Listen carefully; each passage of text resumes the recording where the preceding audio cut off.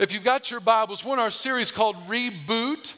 So get your Bibles out, your sermon notes there in your worship guide or your YouVersion Bible app. I have the sermon notes available for you there as well. Let's open up Bibles to Galatians chapter 5. Woo! Just excited, pumped about the Bible, about the Word of God. Galatians chapter 5, Reboot.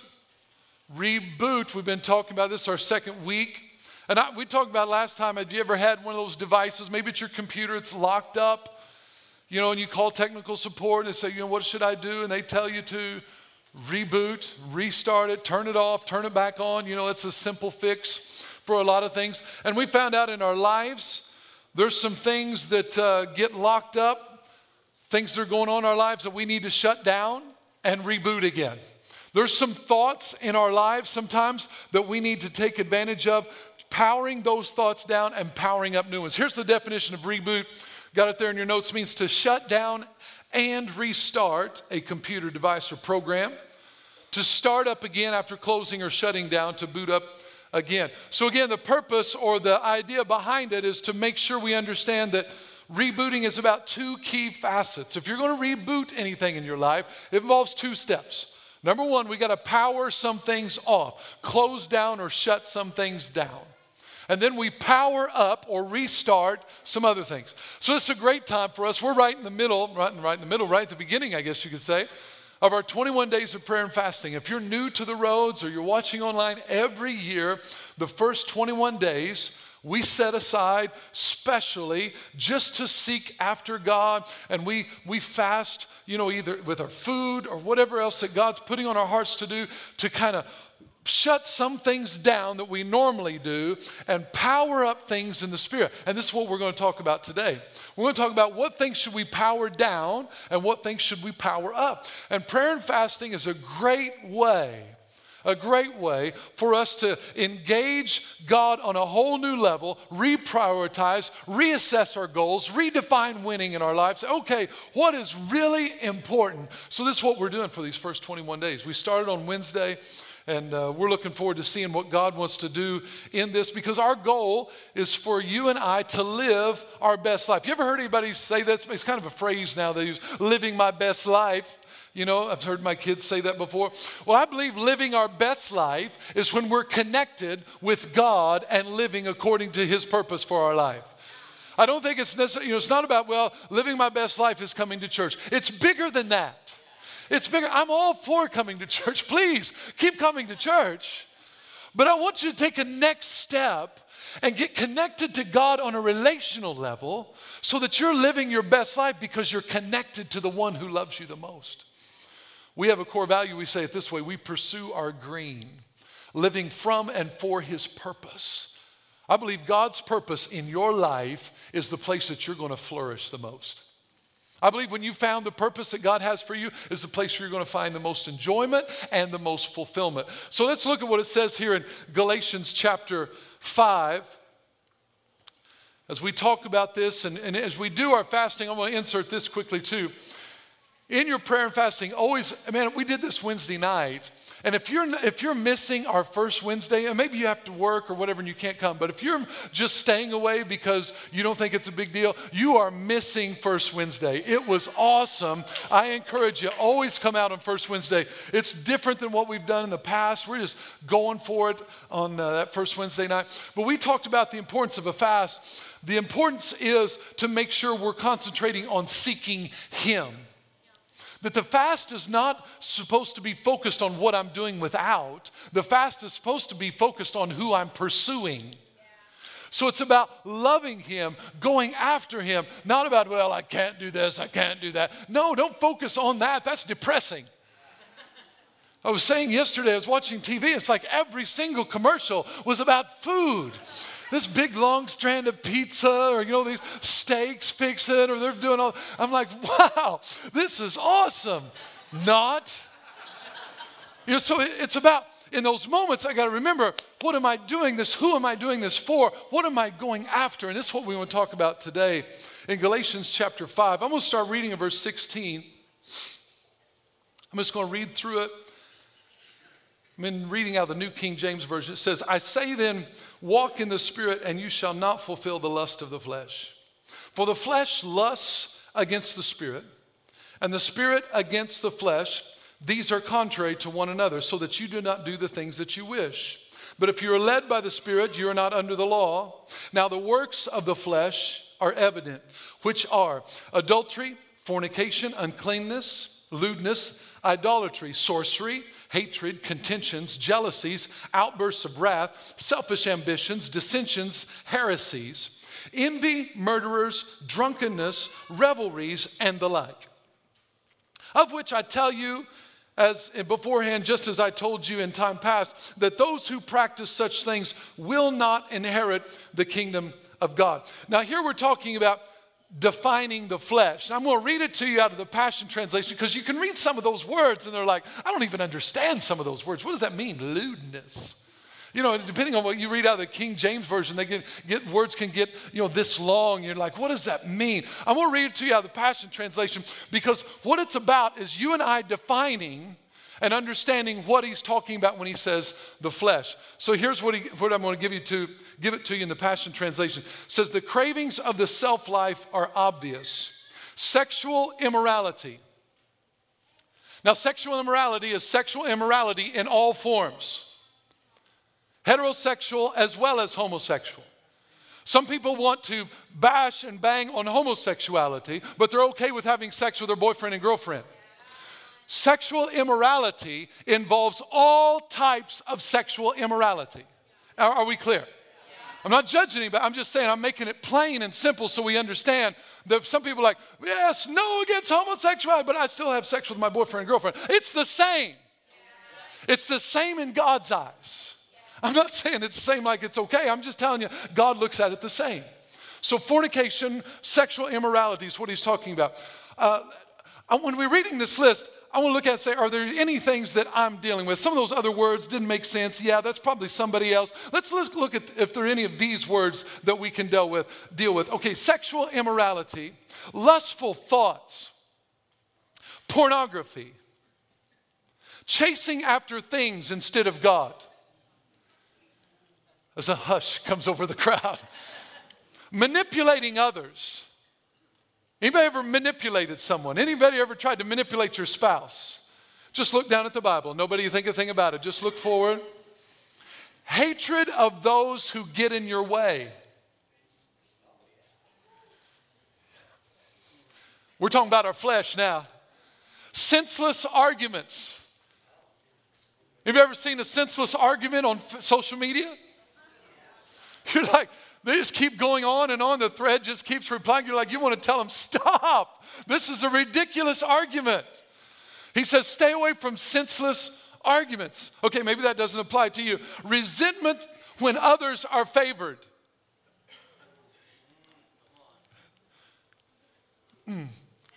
Yeah. Temper tantrums. I'm not talking about just 2-year-olds. You could be 62. And anywhere in between or beyond. Temper tantrums. Notice what it says. Angry quarrels. What are we talking about? These are things of the flesh. Only thinking of yourself. Woo. Hit me, Jesus. Hit me, Jesus. Only thinking of myself. Being in love with your own opinions. Anybody ever loved your own opinion? Yeah, this is the flesh. This is stuff we've got to deal with. This is a reality of where we live. We can sit in here and act holy because we're in church and say, well, I'm not want to use those sexually immoral people. Yeah, but do you love your own opinion? Do you ever have selfish thoughts? Just stuff to think about. How about this one? Being envious of the blessings of others. Come on. You know, God spoke this to my heart not too long ago. I wrote it down one day. He said, Chad, if you were truly excited about the blessing, then you would rejoice whenever you see it, even if it's not in your life. Look what it says. He says, envious of the blessing of others. How many times we see others get blessed and we start tearing apart their qualifications to be blessed? And we start justifying our qualifications to be blessed. They don't deserve, I know what they're like. What in the world? How come I didn't get? Envious of other people's blessings. If we truly love the blessing, then we'll get excited when we see it wherever it is, even if it's not in my life. When I see the blessing happening in somebody's life, oh, whoa, that's awesome. Why? That's the blessing. I recognize it. And that's what I'm looking for in my life. So I'm going to rejoice for it wherever I see it instead of being selfish and only rejoicing when it happens to me. Somebody help me this morning. It's what we do. Get envious, selfish. So these are the flesh that we're talking about. Murder, uncontrolled addictions, wild parties, and all other similar behavior. Haven't I already warned you that those who use their freedom for these things will not inherit the kingdom realm of God? Notice what it says, those who use their freedom. Here's the great thing about God and the challenging thing about God is he gives us the freedom to do whatever we want. We can operate in this list, in all of it or some of it, anytime we want. We have the freedom. He says, but whoever chooses to use their freedom to continually live in this will not inherit the kingdom realm of God. God's saying this list of things and the like, so lots of other things that aren't on the list. But he's saying this type of living, you will not inherit the kingdom realm of God because the realm of God does not function in these things. The realm of God is not selfish. The realm of God does not seek its own. The realm of God is not envious of others when they're blessed. This is what he's telling us. So now we see what the flesh is talking about. Let me go and finish this in verse 22 since you're excited about that list of things right there. But the fruit of the Spirit is love, joy. Man, some of those things hit me right between the eye. For real. It's like you're like, well, I'm really a spiritual person. I really don't have those problems. Being like, oh, being in love with your own opinion? Sometimes I really like my opinion. But let me go on. But the fruit of the Spirit is love, joy, peace, long-suffering, kindness, goodness, faithfulness, gentleness, self-control. Against such there is no law. And those who are Christ have crucified, everybody say crucified, the flesh with its passions and desires. If we live in the Spirit, let us also walk in the Spirit. Now see this passage of Scripture, we're talking about the contrast between two things. You'll see it throughout this passage of Scripture, flesh and spirit. What is the flesh? What is flesh? It's a Greek word that literally was used to describe after the skin was peeled back of an animal, the meat of an animal. So it's talking about the flesh part of an animal. But it grew to be defined for us from a moral standpoint, from a godly standpoint, as the aspect of human nature, reasoning and desires, which contrast with those aspects of human thought and behavior which relate to God and the spiritual nature. So it began to be known as the outside, the flesh, or the outer man, what we would talk about in the Bible in 2 Corinthians chapter 4, the outer man. So all of us as human beings, we have both of these things. We have a flesh and we have spirit. We have a human nature. And some of that human nature, our desires go against the nature of God.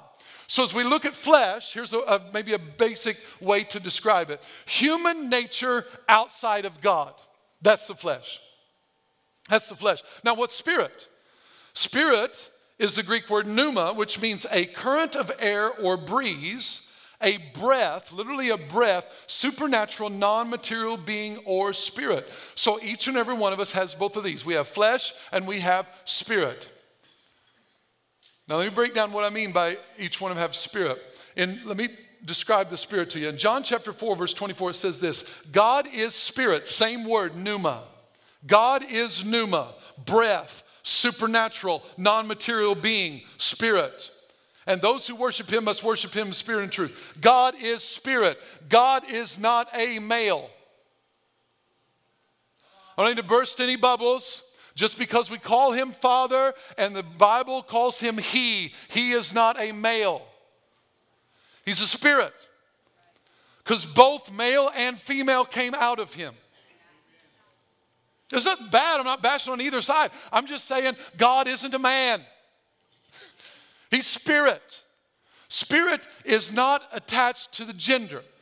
And we could go in great detail in teaching this about how God split himself off and put some of himself in the man and some of himself in the woman. And when the two come together, we get the fullness of God.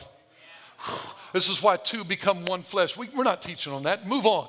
So God is spirit, right? Okay, is God spirit? So God's not a man.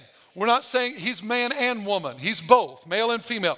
So now if God is spirit, look at Genesis 1:27. So God created man in his own image, and in the image of God he created him, male and female. So God created man in his own image. Genesis 5:1 says God created man. He made him in the likeness of God. So now if God is spirit and he created male and female in his image and in his likeness, what are we at our core? We are spirit. We're spirit. We're spirit first, and we have flesh. Okay, you're not sold yet. That's all right. Look at Genesis 2:7. And the Lord God formed man of the dust of the ground and breathed into his nostrils the breath of life, and man became a living being. God formed Adam's body. Formed man out of the dust of the ground. So he has flesh, he has a body, but he is not alive yet. Notice what happened. God breathed in his nostrils the breath of life. Pneuma, breath of life. It's not the Greek word pneuma, it's a Hebrew word, but it means the same thing, breath. So God breathed into Adam's nostrils the breath of life, and now this flesh became a living being. When did it become a living being? Not till the spirit was in it. This is so important for me to lay this foundation because we need to know, not everybody knows, they are a spirit being first who happens to live in a temporary tent on earth called flesh. This is just my body. It's just my house I'm living in. I'm renting this place. But I've got an eternal existence called my spirit. See, we are not just human beings or fleshly beings, we are spiritual beings. We are living and breathing because God breathed into us the breath of life. This is why you can keep this body alive on a machine. You can keep it breathing. I'm not alive because I breathe in oxygen and breathe out carbon dioxide. I'm alive because the Spirit of God is on the inside of me. Because he's breathed, let me clarify it this way, he's breathed the breath of life in me. So I'm alive because of the breath of life. This is why you can keep a body alive, but the spirit is already gone. Anybody ever seen that? There's a person on life support, their body is responding, but as soon as you take off life support, there's nothing there. That's because the spirit is already gone. Okay? So that's what we're breaking down. You say, Chad, why are you going in such detail? Because I want us to understand the difference of our flesh and our spirit. Okay? It's really important. So now what is the condition of our spirit? If you say, Chad, I'm a spirit being, okay, got that. God breathed into me breath of life. I'm a spirit being who lives in a tent. Check, got that. What is the condition of our spirit? The condition of our spirit is determined by birth. Here's what I mean by that. Whether my spirit is alive to God or dead to God is determined by birth. Everyone that was born after Adam, because Adam and Eve sinned, everyone that was born after Adam, which means all of us, we are, little secret, we're all born after Adam, we're all born into sin. So when you're born into this world, your spirit is dead to God. Now, we can get into semantics about children, and if they pass away when they're children, they go and be in the presence of God. I believe that wholeheartedly. But I'm just talking about we need to be born again to have a relationship with God. You're tracking with me so far. Ephesians 2 says it this way. And why am I trying to explain the condition of our spirit? If we don't understand our condition without God, we won't appreciate our need for God. Let me say that again. If we don't understand our condition without God, we won't appreciate our need for God. We will say things like this: I'm a good guy. I'm a good gal. I never killed anybody. I don't hurt anybody. I don't cheat on my spouse. I go to work. I'm honest. I'm a good guy. I think I'm going to get into heaven. I think God will smile on me. I'm a good person. No, he won't. We are not going to heaven based on our goodness. We were born into sin. I don't care how great a guy or gal I am, I will not go to heaven based on Chad's goodness. So my spirit is dead. In Ephesians 2, it says it this way, and you he made alive who were dead, talking about our spirit, in trespasses and sins. We once walked according to the course of this world, according to the prince of the power of the air, the spirit. This is talking about a person who's dead to God, walking in the flesh. Look at verse 3. And among whom also we all once conducted ourselves in the lusts of the flesh, fulfilling the desires of the flesh and of the mind, and were by nature children of wrath, just as the others. Look at that part of the verse. It says, when we're in the lust of our flesh and fulfilling the desires of our flesh, he says, we conduct ourselves. Conductor. When I think of a conductor, I don't think about choo-choo train. When I think about a conductor, I think about an orchestra or symphony. I played in band, I played the trumpet. And in band, you have a band director, a band leader. If you have an orchestra or a symphony, something like that, they've called it a conductor. When I think about conducting yourselves, it says, we conduct, in this condition where we're dead to the Spirit of God, we conduct ourselves. What the band director would do is if he would want me to play the brass section, to play out in a certain section, he'd be going along in the song and he'd do something like this. And it was saying, come on, Chad, play that lovely horn that you play so well. That's what he was saying. He was saying, more Chad. That's what he was saying. More, not necessarily. But anyway, he would direct and maybe he'd tell this area to be quiet, shh, quiet down. Percussion here. And then maybe another, he'd say more percussion, whatever. He's conducting and directing response of the orchestra, right? Well, this is what happens when we allow our flesh to conduct ourselves. Then remember that list that we just read? Then now our flesh acts as the conductor, and when something comes up, our flesh tells us what to do. Something happens, somebody pipes off at you. Ah, yes, temper, come on, temper, more rage. Yes, let it go. Tell them how you feel. Come on, cuss them out, flip them off, tell them more. Flesh, yeah. Feel rejected, feel mistreated. Come on, pout, sulk about it. Come on, sulk, pout. Give them the cold ice treatment. Come on, don't talk to them for a couple days. Come on, I love that. Just pout. Just enjoy yourself. Right? When our flesh is conducting our lives, we respond to things according to how we feel. Yeah, that's right. So how I feel determines what I do. What I feel determines what I do. My flesh is at the helm. Feel unappreciated? Then just don't do anything. Come on, you'll show them. Just stop. Stop giving. Stop helping them. Stop loving them. Okay, they reject you. Okay, I can do that too. I'll reject you. Boom. How about I reject you before you reject me? Okay, flesh is just conducting an orchestra. That's what happens. We have a little self-symphony going on. So this is how we conduct ourselves. So how do we change that condition? Remember, we cannot change the condition of my dead spirit unless I'm born again. John 3:3 says this, that you must be born again. Our spirit, born out of the womb, is dead to God until the day that we make Jesus the Lord of our lives and ask him to come in, and we apply his blood to our heart, and he makes our dead, Titus 3 says that the Holy Spirit comes in and makes our dead spirit alive to God. This is what happens. So we got to be born again. So when we're born again, we can begin to change and begin to transform. Because look what's happening. Why do we need to know the difference between the flesh and the spirit? Look at verse 17. For the flesh lusts against the spirit. Now when I say the word lust, most people automatically think sexual. That's not. The word lust right here is neutral. It just means desire or longing. So the flesh has desires or longings that go against the spirit, and the spirit has desires or longings that go against the flesh, and these are contrary to one another. Now, the word contrary means that they're opposite. They oppose one another. They lie opposite of one another. So it's telling me that I've got desires or cravings or longings in my flesh that go against what God wants to do in my life.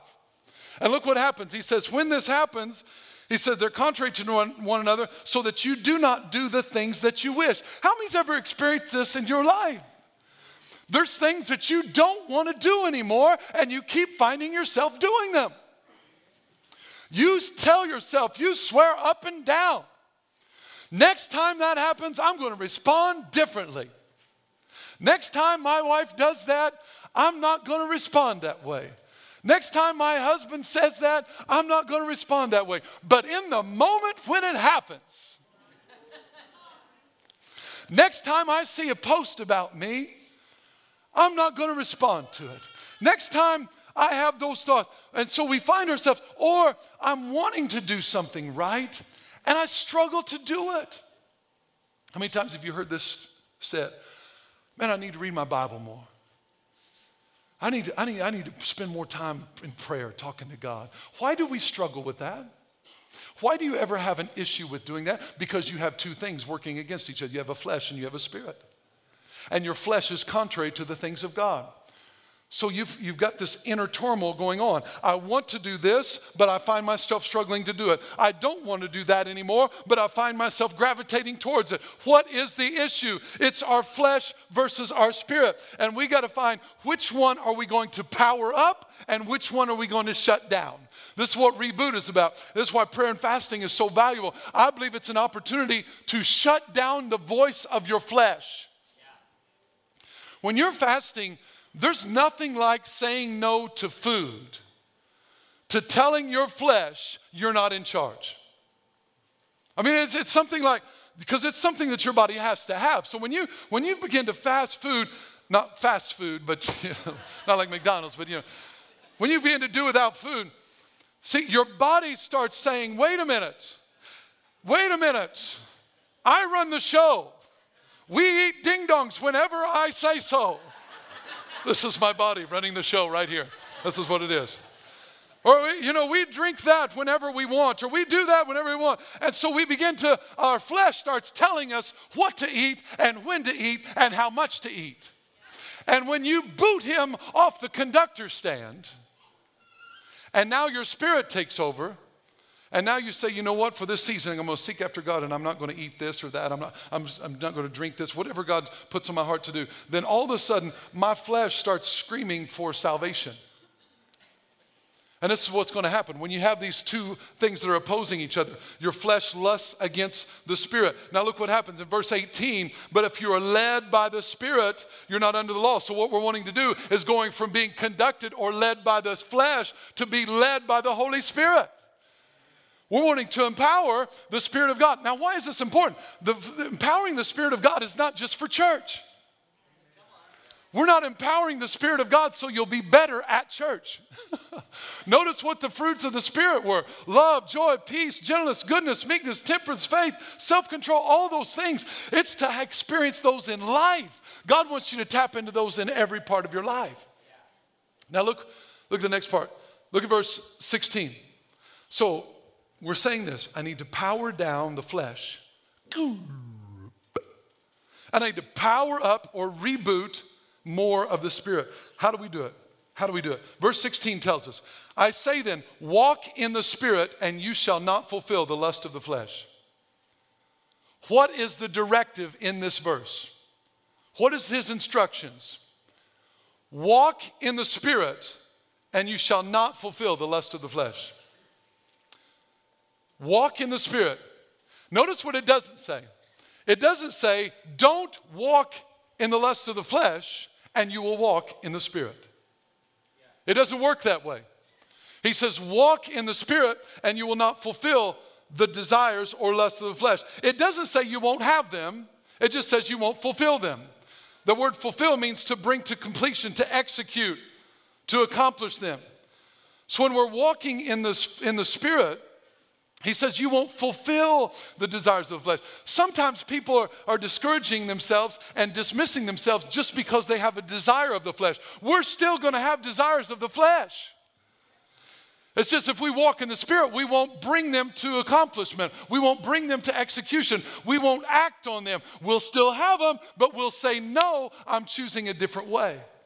Because look what he says, walk in the Spirit. What does that mean to walk in the Spirit? Now, when you say walk in the Spirit, for people who don't, you're just new to the Bible, you're like, what does that mean? Literally walk? It's like, how do I walk? Walking in the Spirit. What are you doing? I'm walking in the Spirit. I'm floating. It doesn't mean to moonwalk. You know, it's not walking in the Spirit. It's not walking with certain kind of swag or anything like that. What does it mean, walk in the Spirit? It has nothing to do with how you literally walk. The word is made up of two Greek words, and it's really cool. It does mean to walk or tread all around. When you put the words together, it means to tread down a path, like pat down a path, tread down a path due to frequent travel. Whenever I grew up, we grew up next door to my Grandma Sam, and we used to walk from our house to her house. And we walked there so frequently that we created a path that you could see where we walked. When you go to the Garden of the Gods, or you go out in the woods, you go out there and you see most places will have paths where people have walked. They have cleared a path. This is what it's talking about. I want you to walk in the Spirit. I want you to walk so frequently that I want you to create a path. And when I say a path, it's not about everything always happening the way I want it to in my life and never having problems. Walking in the Spirit is simply this. Now hear me in this. Walking in the Spirit is learning to lean into God, to tap into the fruits of the Spirit so frequently, so often that I create a path to God in every situation. So when life hits you, do you have a path to the fruits of the Spirit, or do you only have paths to the flesh? When someone pops off at you, do you have a path to the Spirit in that moment?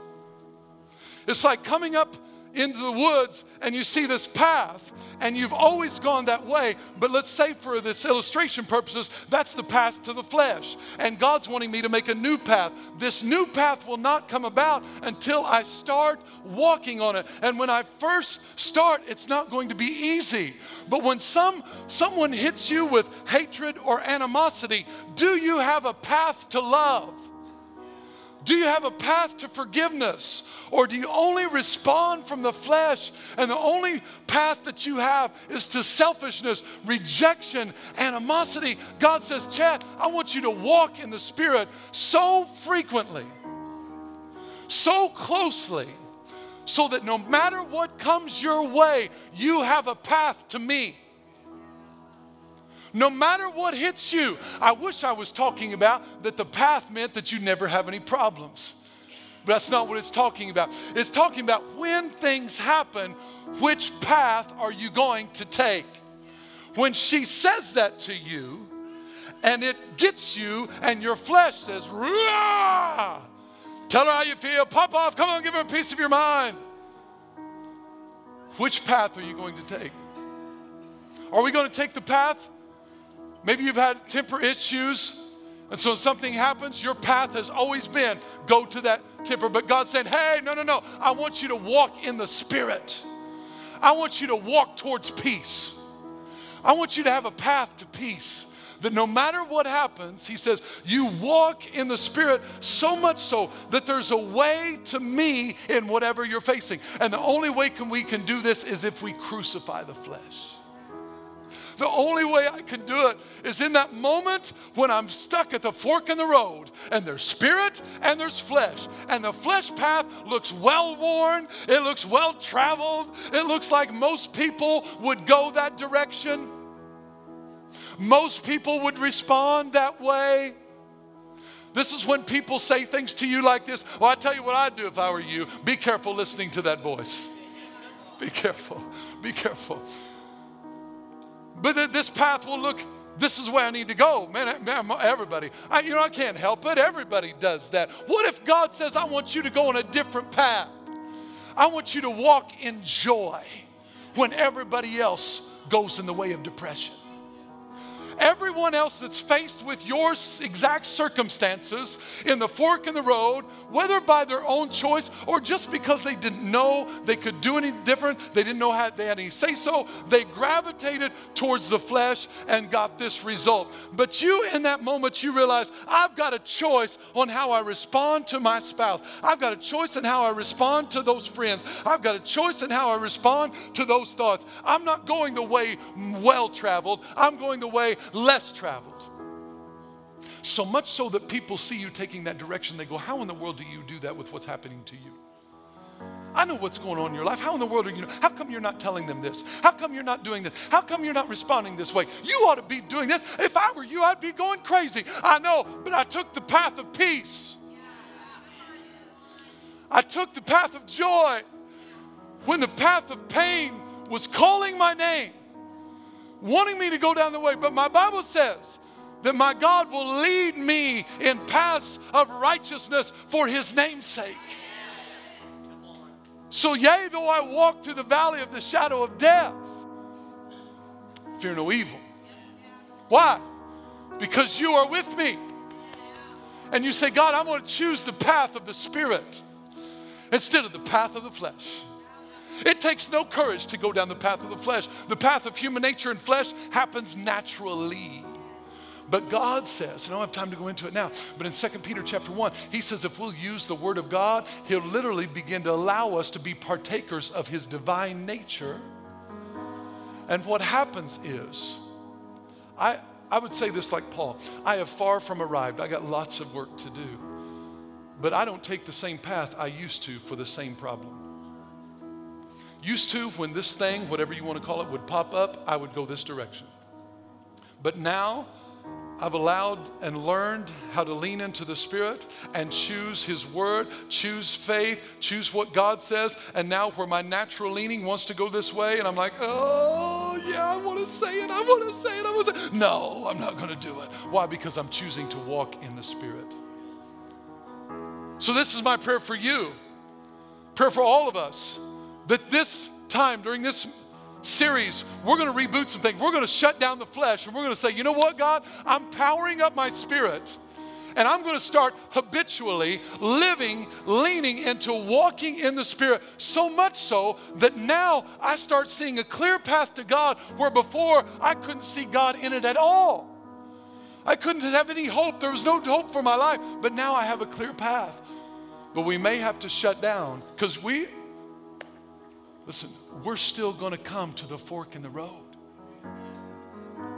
A path to God doesn't mean we'll never have to make a choice. I still have to make choices.